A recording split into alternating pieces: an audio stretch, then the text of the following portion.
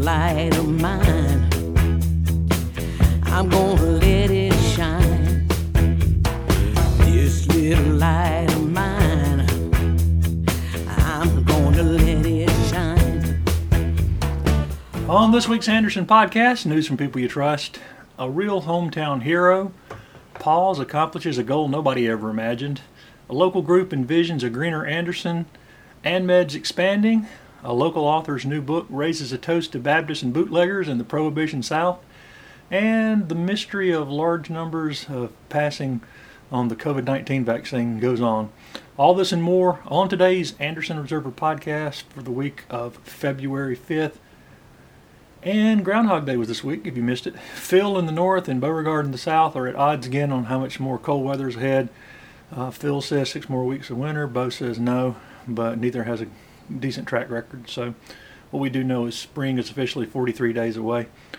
I want to start with a couple of quick items of news this week that you may have missed. TD Bank's closing their downtown Anderson branch April 23rd. The statement I got from the company's headquarters said the basis was evolving to meet community needs, which, that's the kind of standard thing you get. Doesn't make a whole lot of sense to me. They probably weren't. I don't know what their financial situation is, but the move will leave downtown without a proper bank for maybe the first time in history, at least the first time in the last 150 years or so. Speaking of downtown, Holiday Ice posted another good year. Their traffic was up with 7,500 skaters from 12 states hitting the ice. They were, they socially distanced and did all the things they could to keep people safe. And the rink remained open through January 31st. But next year they were planning to close after MLK Day because they didn't get much traffic, I don't think, after MLK Day. Anderson County Library is reopening some of its buildings with limits. This is a few weeks after they've been doing curbside online services only. Of course, curbside online continues. You can call ahead and they'll bring your book out to your car. You can also now go in and browse the bookshelves yourself if you like. No meeting rooms, no activities or things going on yet. And you can check the Facebook page, website details, or the story in the Anderson Observer for more details on what is and what is not available right now. Meanwhile, some people are excited about the announcement of the new restaurant, the Chicken Salad Chick. Apparently, a lot of people really like it. There's one in Greenville people talk about. I have not eaten there, but it's coming to Anderson in the summer of this year. It'll be in the location of the old Casa Fuentes Mexican restaurant on South Carolina 81 North, right there in front of the closed Bilo grocery store. It's kind of weird when you're referring to things in front of or where things used to be. Somebody asked me directions, something the other day, and asked them if they remember where Sears was downtown. And that says more about your age than anything else. But there are some good signs of economic growth. It's slowly trying to recover. The unemployment rate for Anderson County was up slightly at 4.1%, but remains below the statewide 4.6%, the decent pandemic numbers, and we're well below the 6.7 national unemployment rate. In recent years also there's been a seasonal dip in December, so that reflects that trend again, being down slightly. But if you remember this time last year, those pre-pandemic days, unemployment in Anderson County was at 2.2%. And so we have still seen a number of people out of work because of this. Some of the big employers, though, are hiring basically anybody who can pass a drug test and show up for work. And there was a drive-through job fair that attracted more than 200 job seekers Thursday this week at the Civic Center, with a lot of local places hiring. So like I said, if there are people looking for work, they are opening jobs back up, particularly in manufacturing. Of course, TTI continues to get attention, and they were listed as one of the top 10 companies investing in South Carolina in 2020. I think they were number 7th. And it noted their new $100 million capital investment in Anderson County and the addition of 552 new jobs. I think they were 3rd in offering and creating new jobs here in Anderson County in the past for the year 2020. And of course, TTI, Arthrex, and others are promising above average wages and benefits and opportunities for advancement. So you can just check online any of those sites, or you can go to Anderson County's Economic Development and they can show you the jobs that are available there too. There is a new movement afoot in the community to be more aware of opportunities to make Anderson a more environmentally friendly place to work and live.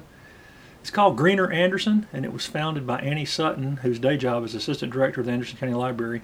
And she said she'd been concerned about such issues for some time and was looking for some place to volunteer. And Annie is a volunteer. She really is a heavy volunteer in this community, does a lot of good stuff. And she didn't find exactly what she was looking for, so she decided to launch this new movement, with the help of a few other volunteers, and they're going to work hard to invite everybody and engage the community and hopefully watch this grow. Okay, so when I started thinking about the things I was volunteering with, I was deciding whether they were sort of hitting all of my interests. And I was doing something with homeless people, I was doing something with animals, but I wasn't really doing anything with environmental issues, which are important to me. So when I started looking around for opportunities, I didn't see a whole lot there. And so, they say if you can't find it, you've got to create it. So here we are with Greener Anderson, and the idea behind it will be to promote things that are happening in the community and then hopefully create some of our own volunteer events. So, and what kind of things are you talking about when you say find things happening in the community? What kind of things do you want to be involved in? I definitely want to do things with litter pickup, with recycling, and even sort of like helping people do small sort of changes in their own lives that would be environmentally friendly. So, even down to taking your own grocery bag to the grocery store and like sort of creating a space where we can create some accountability for things like that. Huh, that's interesting. That's going to be mainly on social media, Facebook and stuff? Yes, right now we mainly have the Facebook page, and I have a couple of volunteers who are helping me man that. But we hope to sort of gain more public participation and more actually be able to do some of our own volunteer events in the community. And one way we're working on doing that is creating this 2021 Greener Anderson Challenge. And I put out a sign-up sheet for that a little while ago, and actually I've had 50 people in the community sign up, which is awesome. It was totally my goal for 50 people. And we'll do certain different things each month, maybe a recycling challenge, which actually is our February challenge. Tell people what that challenge is if they want to participate. Yeah. So for February, it is to take your recycling to a recycling center twice and take a picture while you're there and then post it to Greener Anderson. So that way we can share it and show that people are active in the community doing things. That's sort of the main part of the challenge, but I'm going to include each month a bigger step. So a bigger step for this month would be to talk to your neighbor about setting up a schedule where you help each other with recycling, or maybe at your gym you can set up a trash can or receptacle or something to take recycling there, and just help people, create this sort of shared responsibility. And hopefully more people would be doing it as well. So next month, for March, we're going to do something with gardening. I think it will be something as simple as work on getting your garden space ready for the spring, maybe start indoor seeds, that sort of thing. So. Okay. When you started this, did you find there were a lot of other people who sort of had this, were looking for the same sort of thing to be involved in and were glad to find you? I think so. I feel like we've been really well received. I've got a little over 300 followers right now on the Facebook page, and it wasn't that long ago we started it in the fall, so I feel like so far it's pretty good. I think a lot of this is about meeting people where they are, and just encouraging them to do a little bit more as they can. So, that's really what we want to do. And that idea that if everybody does a little something, then it'll be a big deal in the long run. Right, because I feel like, even small steps are steps forward. And yes, the eventual goal is that all of those small steps together help us in the long run.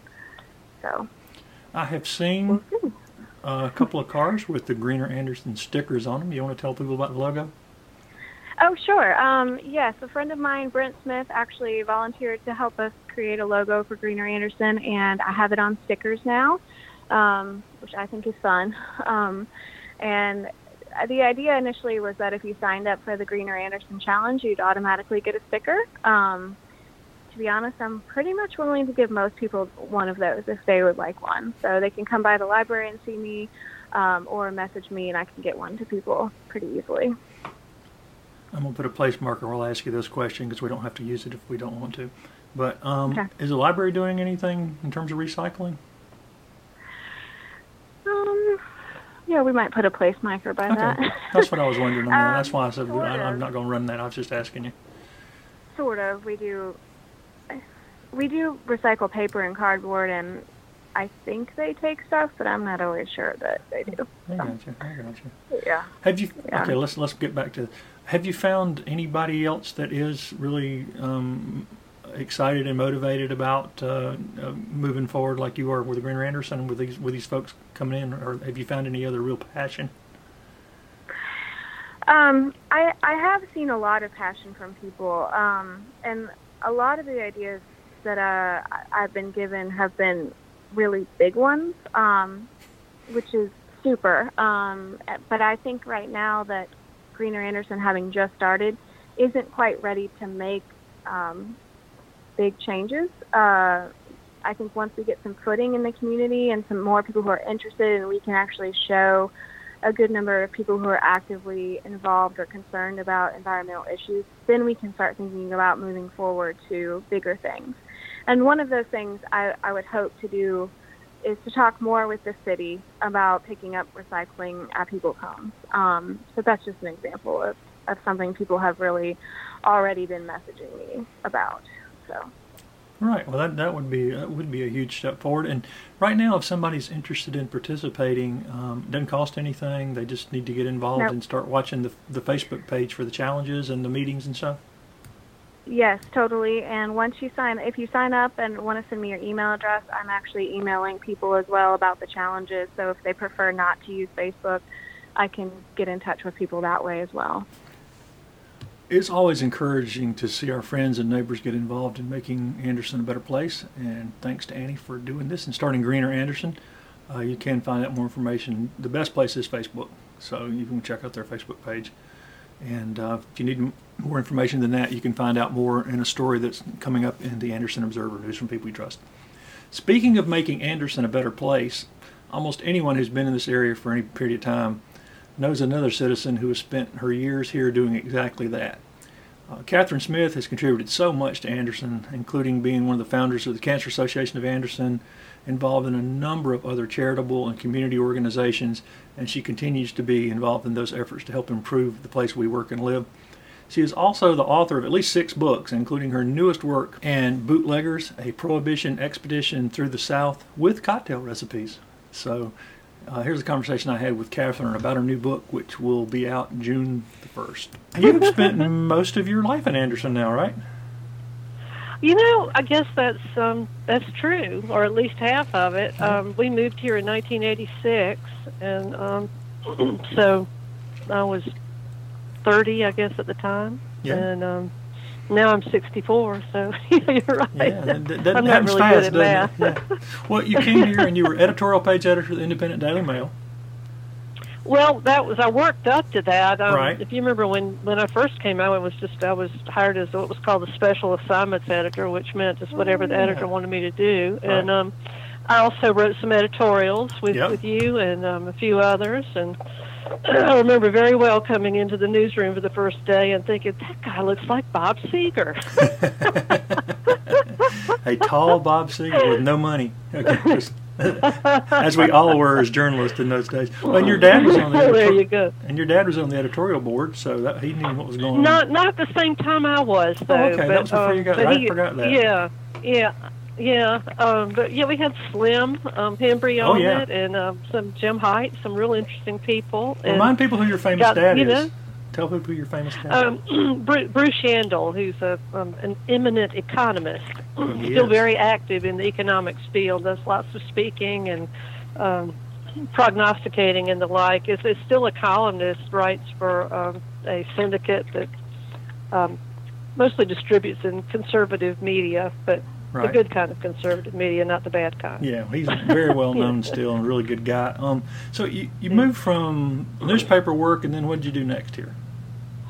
I worked for the Independent Mail for about 10 years, Right. and then I took a job managing or trying to manage Electric City Playhouse, and I did that for about 3 years, and I went to work for Partners for a Healthy Community and worked there a few years, and then I got cancer, and just started seeing that there was such a need for a cancer charity in this community. So with some other co-founders, Lila Albergotti was one, and Garrett Chittister, and both Dr. Malik's, the Doctors Malik, as I call them, we started the Cancer Association of Anderson. Right.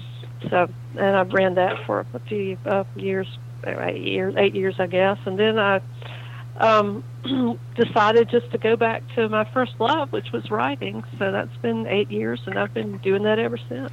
Now, you've got how many books? 5, 6? How many books do you have out now?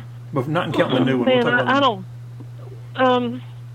Well, let's see. I've done 2 biographies. I've done the World War II book, which we did for the museum here, and I've done 4 novels with my co-writer Kelly Durham in a mystery series, the Missy Land Mystery Series, and then I've got this new one that we'll talk about that will be coming out in June. And then I've also helped people write a lot of memoir books, and like Johnny Mann and right. some folks like that. So.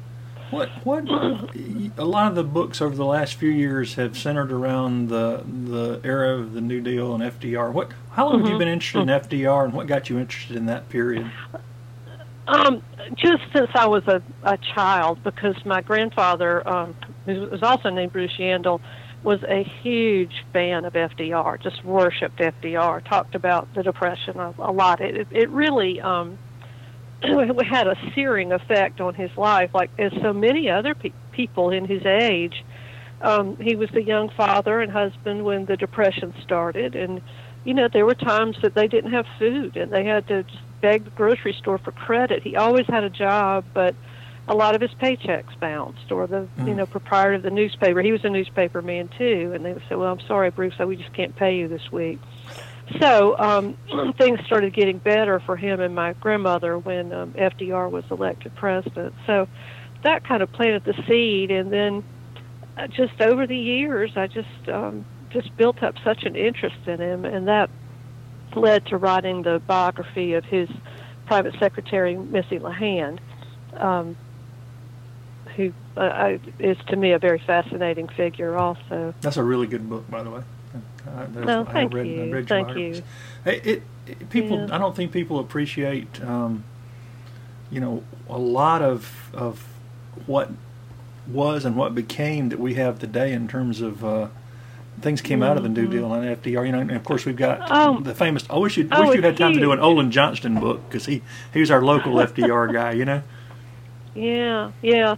But I'm thinking about doing a book about what the New Deal brought to South Carolina, and one of the things that I think is the most interesting is our state park system began because of the New Deal. We had no state parks in 1933, and the Civilian Conservation Corps was part of the first 100 days of legislation, and I mean, by June of that year, they had sent thousands of young men into the forest to do road building and built they built fire towers in South Carolina, and they would build them on private property, and they'd build a fire tower and a small house adjoining it, because there were watchers who just stood up in the towers all day, so you had to have a little house for the watchman and his family.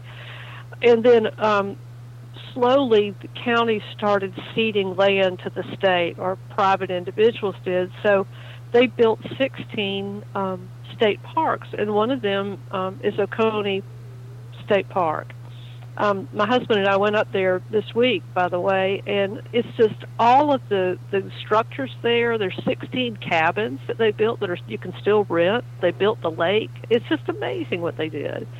And it gave all these unemployed young men some life skills. Some were outdoors. They got paid. They got good food, and helped their families out, and also giving them life skills so they could find work. It's amazing some of those people worked that hard and were able to send money home. And the WPA, I don't know that arts would be where they are today if it had not been for the WPA. There are murals all over the state that were painted by WPA artists. Some are in post offices. Some are, the post office has moved somewhere else, so they're just on the wall of a business. Courthouses, I believe there's one at the federal courthouse here. So that's another thing. But those are, tiny when you think about just the big They built in this state post offices, schools, a lot of the buildings on the Clemson campus and Citadel campus. Dock Street Theater was renovated in Charleston with WPA money. Santee Cooper was built by the WPA. Yeah, and we lost that mural at the Clemson house. They painted over it one time, and then they tried to restore it. Couldn't do it. But, yeah. And also writers, a lot of writers' careers were saved because nobody was paying anybody right. Like you were talking about your grandfather and not being able to pay newspaper people. That was happening in the cities, too. And you had these creative people with... and, there'd been some talk about rebooting the CCC and the WPA during 2008, and then you get other times. So, but, yeah, that is a fascinating period. And FDR did not believe in handouts. He believed in creating jobs for people that actually did something. So, he's branded, at the time he was branded as this far-out liberal and all that. But today, I think we would think of FDR as a very conservative person. Just shows how the world tilts, Well, and also somebody with his connections and his pedigree that cared about all Americans.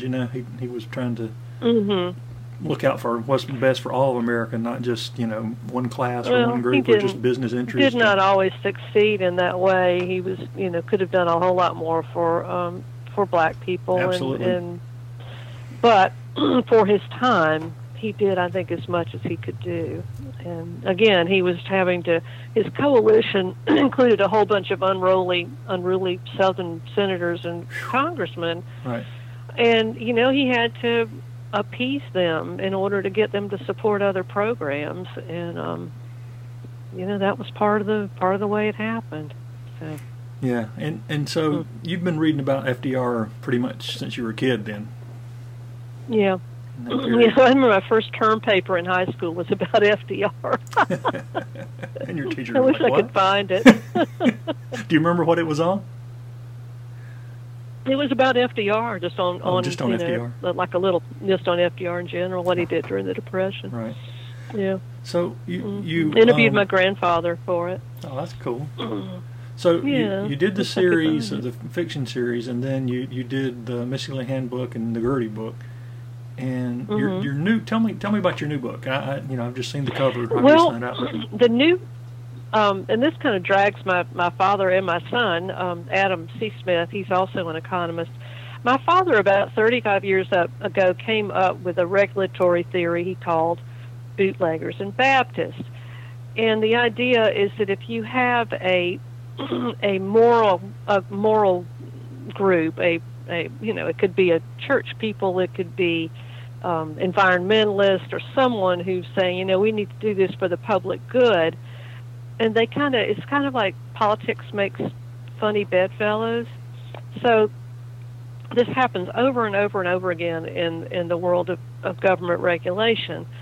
But the way Dad explained it was bootleggers and Baptists are diametrically opposed in their reason for wanting to do something. The bootleggers would like to get rid of alcohol sales, especially on Sundays, because it opens up the market for them. It throws out the illegal sellers. The Baptists or the Methodists or the Presbyterians or whatever would like to ban alcohol sales also, especially on Sundays, for moral reasons.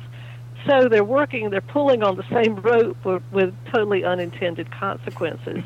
So I took, every time I told somebody about their book title, they said, wow, that sounds like a really fun book. And, well, I have to say, well, it's an economics book, and how fun can they be? So we're talking about the dismal science. But then I thought, wouldn't it be fun to write a book that would meet the expectations of these people who are looking for a fun book to read? So that's what I did. It's called... I switched the title a little bit. It's called Baptists and Bootleggers, A Prohibition Expedition Through the South with Cocktail Recipes.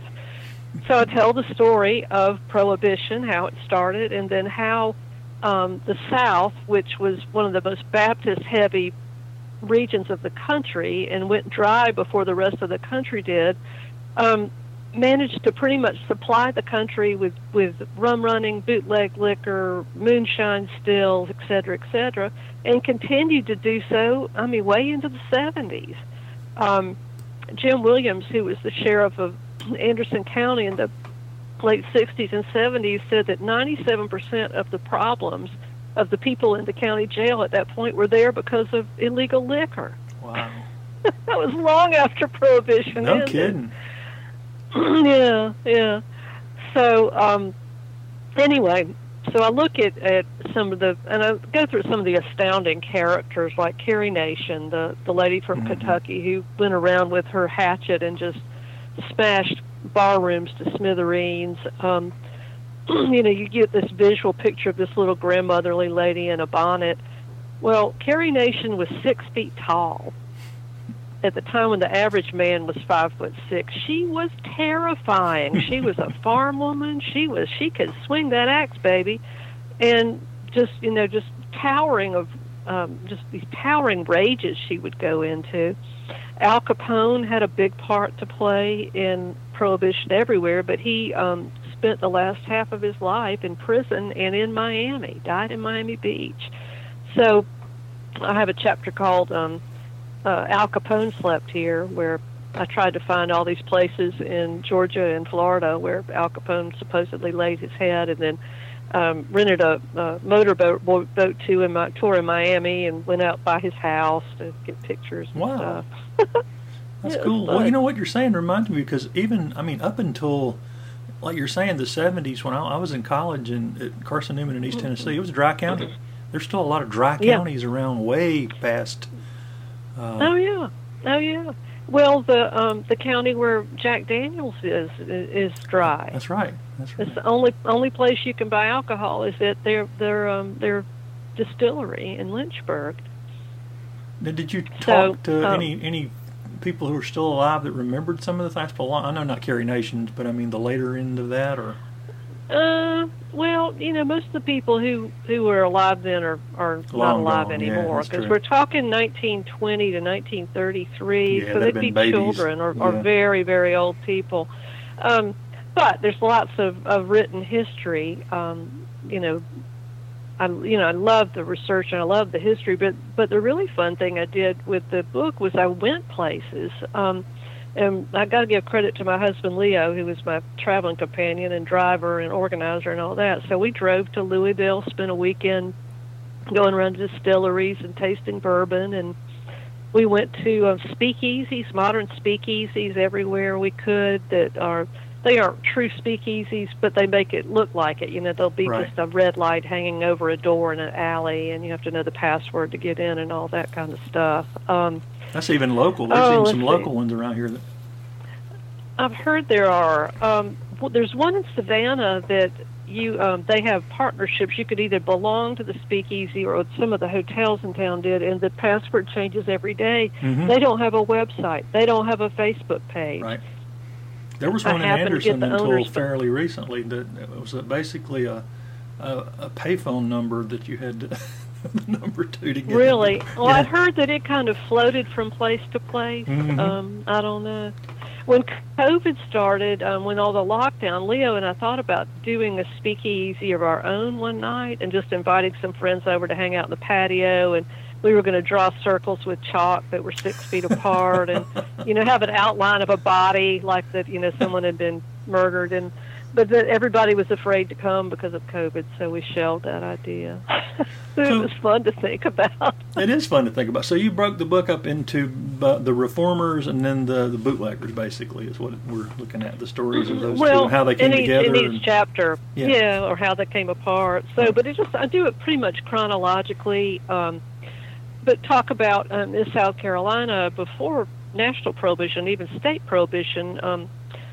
Pitchfork Ben Tillman, one of the most horrible politicians in our horrible history of politicians, was not in favor of prohibition, but he had the idea of having a state-operated distillery. So the state had the monopoly on liquor sales, raised all kinds of money, horribly corrupt. So that's a whole story about how that came about. And every section of the South, Georgia, Florida, we think of as just being so loose and wild, but they had just terrible wet dry wars going on. There's one county that I focus on that they had votes every 2 years, and it just went from wet to dry to wet to dry to wet to dry every 2 years. Wow. And it would be like, within 5 or 10 votes, and everybody'd be mad he lost. And, that's crazy. It is crazy, but that's how it was going on. Well, wasn't there, in the national prohibition, wasn't there at least early on some discussion of outlawing hard liquor and trying to keep beer and wine legal? And well, when it was when the 18th Amendment was passed, that's what most people thought was going to happen. They thought that it was liquor that was being outlawed, but instead it was any form of alcohol that was more than 0.5% alcohol, or as someone said, that would rule out a German chocolate cake. So that that was kind of sneaked around. The Volstead Act, which was the mechanism for enforcing the law, was much stricter than the law, than the constitutional amendment. So yeah, people were quite surprised by what they got. So there are just a lot of fascinating. There was this man named Wayne Wheeler who was the general counsel for what was called the Anti-Saloon League, and he was so powerful. I mean, he was the scariest man in America if you were a politician, because he could cost you your job. And his famous line was, "I don't care how a man drinks, I care how a man votes." So you have all these politicians who are pretending to be holier than thou, and they were, buying from bootleggers in the halls of Congress. But as long as they voted dry, they didn't have to worry about the wrath of the Anti-Saloon League. A lot of hypocrisy. I was going to say, nothing new under the sun there, huh? So when's your book? The other thing that... Oh, go ahead. It'll come out June 1st, and one of the things that I've got lots of cocktail recipes in it, too. A lot of them are, actually most of them are Prohibition-era cocktails. And I've got some mocktails, too, because we are talking Baptist here. Mm-hmm. But some are contributed by bartenders I met, and some come from vintage cocktail books and that kind of thing. But Leo and I just had a ball putting the book together. We went to, there's a really great museum in Savannah, the American Prohibition Museum. Oh, my God, what a great place. We did a cocktail making class there. And, wow. Can you make bathtub gin? Yeah. Do you know how to do bathtub gin? Bathtub gin wasn't really stirred up in a bathtub. It was poured into these big gallon jugs, and the spigot in the bathtub was the only one deep enough. Okay. You couldn't do it in your kitchen fascinating. sink, so that's why it's called bathtub gin. Not that you were stirring the whole thing up in the bathtub. And that makes sense. It's still the only spout tall enough to... But at the American Museum of Prohibition, they have these little tiny china bathtubs that you can have your drink served in if you want. Drink out of it that way. That is cool. Well, so it comes out June 1st, and I can get it anywhere pretty much. Mm-hmm. Yep, my publisher's Evening Post Books. Yeah, they'll have it on Amazon, and you can pre-order it now on their website, which is eveningpostbooks.com. Okay, and can you get your other books there too? You can get Gertie there, and then my other, all my books are available on Amazon, but Evening Post Books is the only one selling a pre-order Baptist bootleggers right now. Yeah, the pre-orders, but it'll be on Amazon too. I know that McDowell's bookstore will be carrying. They carry my books, and they'll be carrying. Judith is great. We got to save our local bookshops. She's great. And, she's got a lovely shop there, and anything she doesn't carry, she can pre-order and get it for you in a week. So, good to support her and her business. Well, I know you've got to kind of get out and do. If we get everybody to get their vaccine, maybe you can get out and make the rounds on this book as well. I know it's harder. This. Yeah. It's been. I've learned it. I've done a lot of Zooming, which has been fun. Missy Lehand, I impersonate Missy Lehand, and have done hundreds of talks that way. Well, Missy now Zooms, believe it or not, and I actually have Zoomed a couple of times for a retirement community in Massachusetts, which has been fun because Missy has this Massachusetts accent that I had to sort of develop. Based on listening to my in-laws who are all from Massachusetts. They like park the kind of yard, kind of Yankees. So, have you considered Zooming, like working your way through your cocktail recipes? That would be an interesting. About the third or fourth one in there would be. Yeah, the third or fourth, like, what was that? What was that? Oh, yeah. No. Well, I know careful with it. You never stop. What's your next book, Catherine? What are you working on next? I've got a couple of ideas in mind, and I'd like to invite your listeners to follow me on Facebook. My cousin Amy Whaley, who lives in Macon, found this diary for the year 1937, which is, right in the middle of the FDR's, right at the beginning of his second term. And it's a woman who lived in Tampa, Florida, and it was just a page-a-day diary. And I just got fascinated with this woman's life. So it's this, in 1937 and 2021, it's the same day and date. So, January 1st was the same day of the week.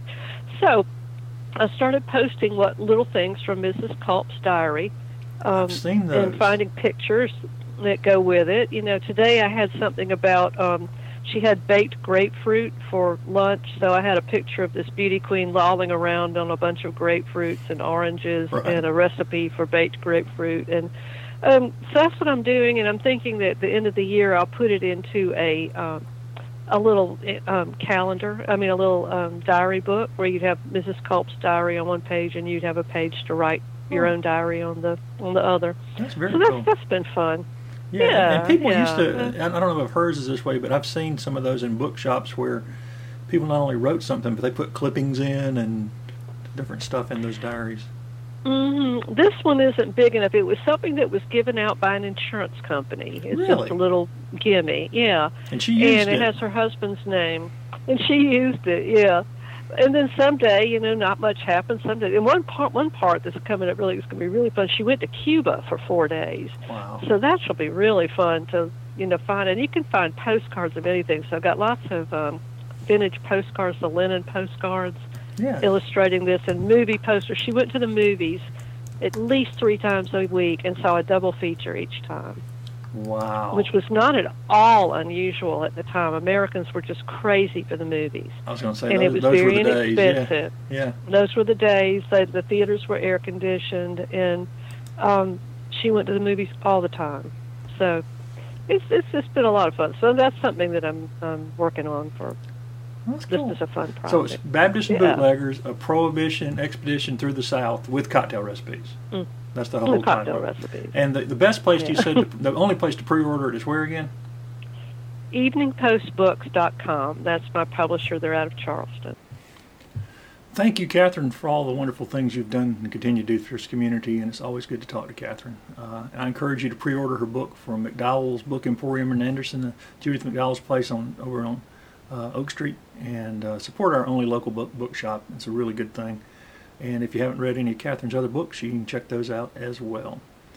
Well, February is Black History Month, and this podcast is going to honor some of our local heroes who made their mark in history, and we're going to celebrate one person each week from that with interviews, either current or interviews I've done in the recent past.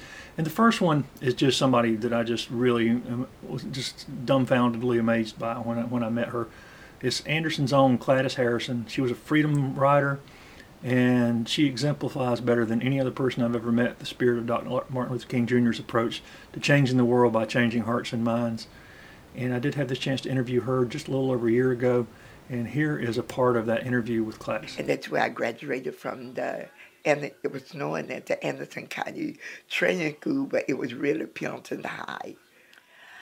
Well, in the beginning, we could not, it was that we did not have school buses. We could not even ride on the school bus because in our area, my father was responsible for getting the one I just mentioned about first cousin. His name was Andrew McDowell, and he bought a bus that was Trailway, a Greyhound one.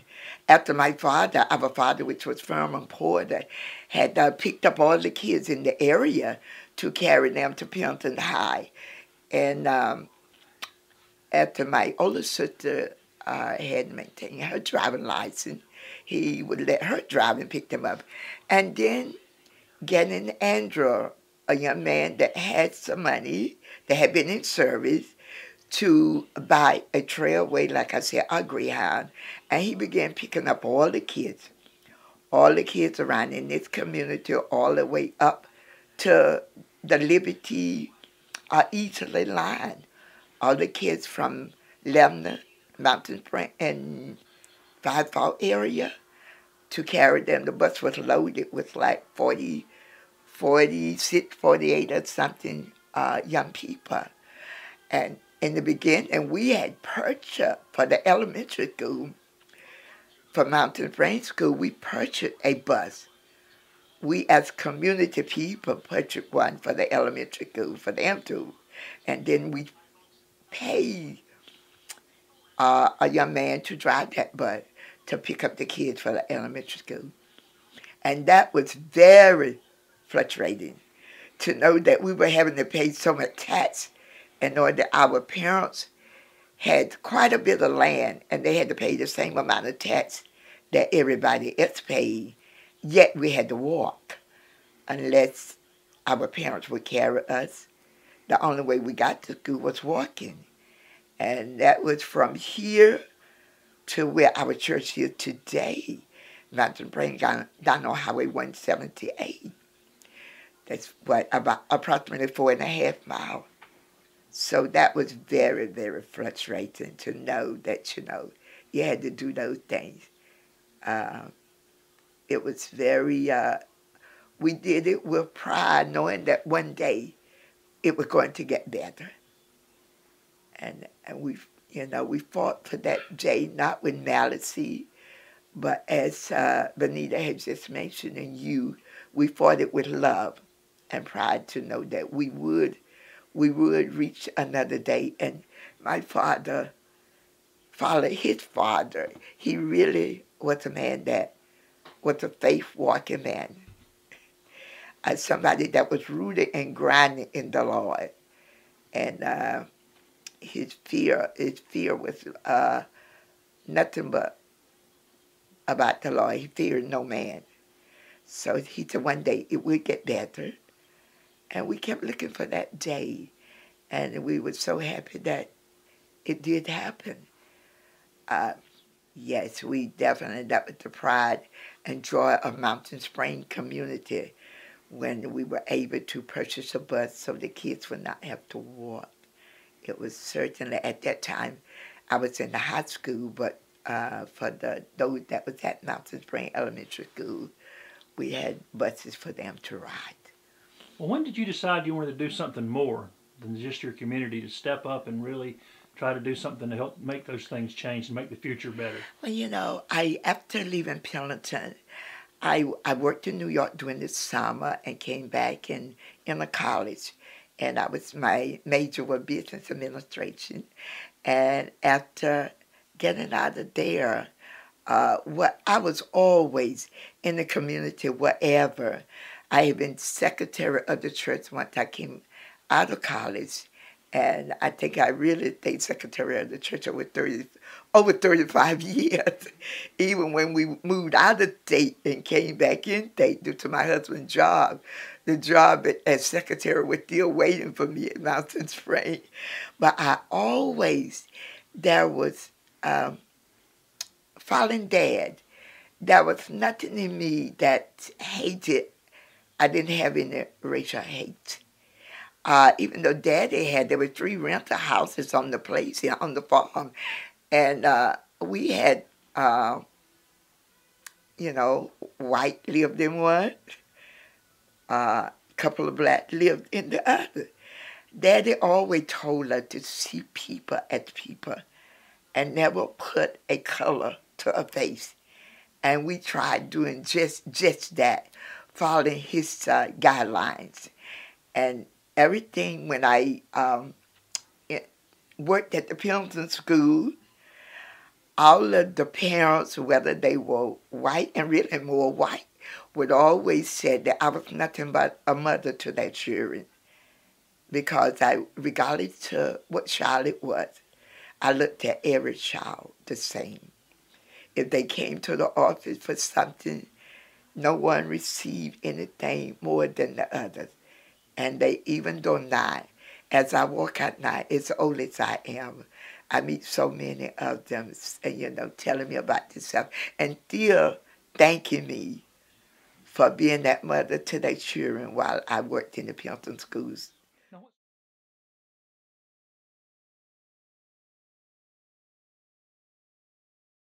Do that. You know what? I didn't decide. It was that Dr. King had asked Dr. Young, W.H. Young, who was president of the NAACP, and Dr. J.O. Rich was vice president. And during this time, they had asked for students that was graduated from high school, in college, traveling, looking for other colleges to attend. And that morning, they had at least about 12 students that had signed their name, were daring to go, to make the trip. That morning, all of them panicked. And they called me at 5 o'clock in the morning and asked me, would I please go? And I said, Dr. Young was our family doctor. I said, Dr. Young, Dr. King had asked for students. I have been in college, but I was married in 1957. I have a 2-year-old child. And I said, of course, they said they had to have somebody that was very pleasant, that loved people, and did not have a high temper. I met all of those qualifications. But I am not in school now. And they said if I didn't go, they didn't have anybody out of Anderson that would make the trip. And I called Daddy and spoke with him, and he said, well, Gladys, let me call MB. MB was his brother.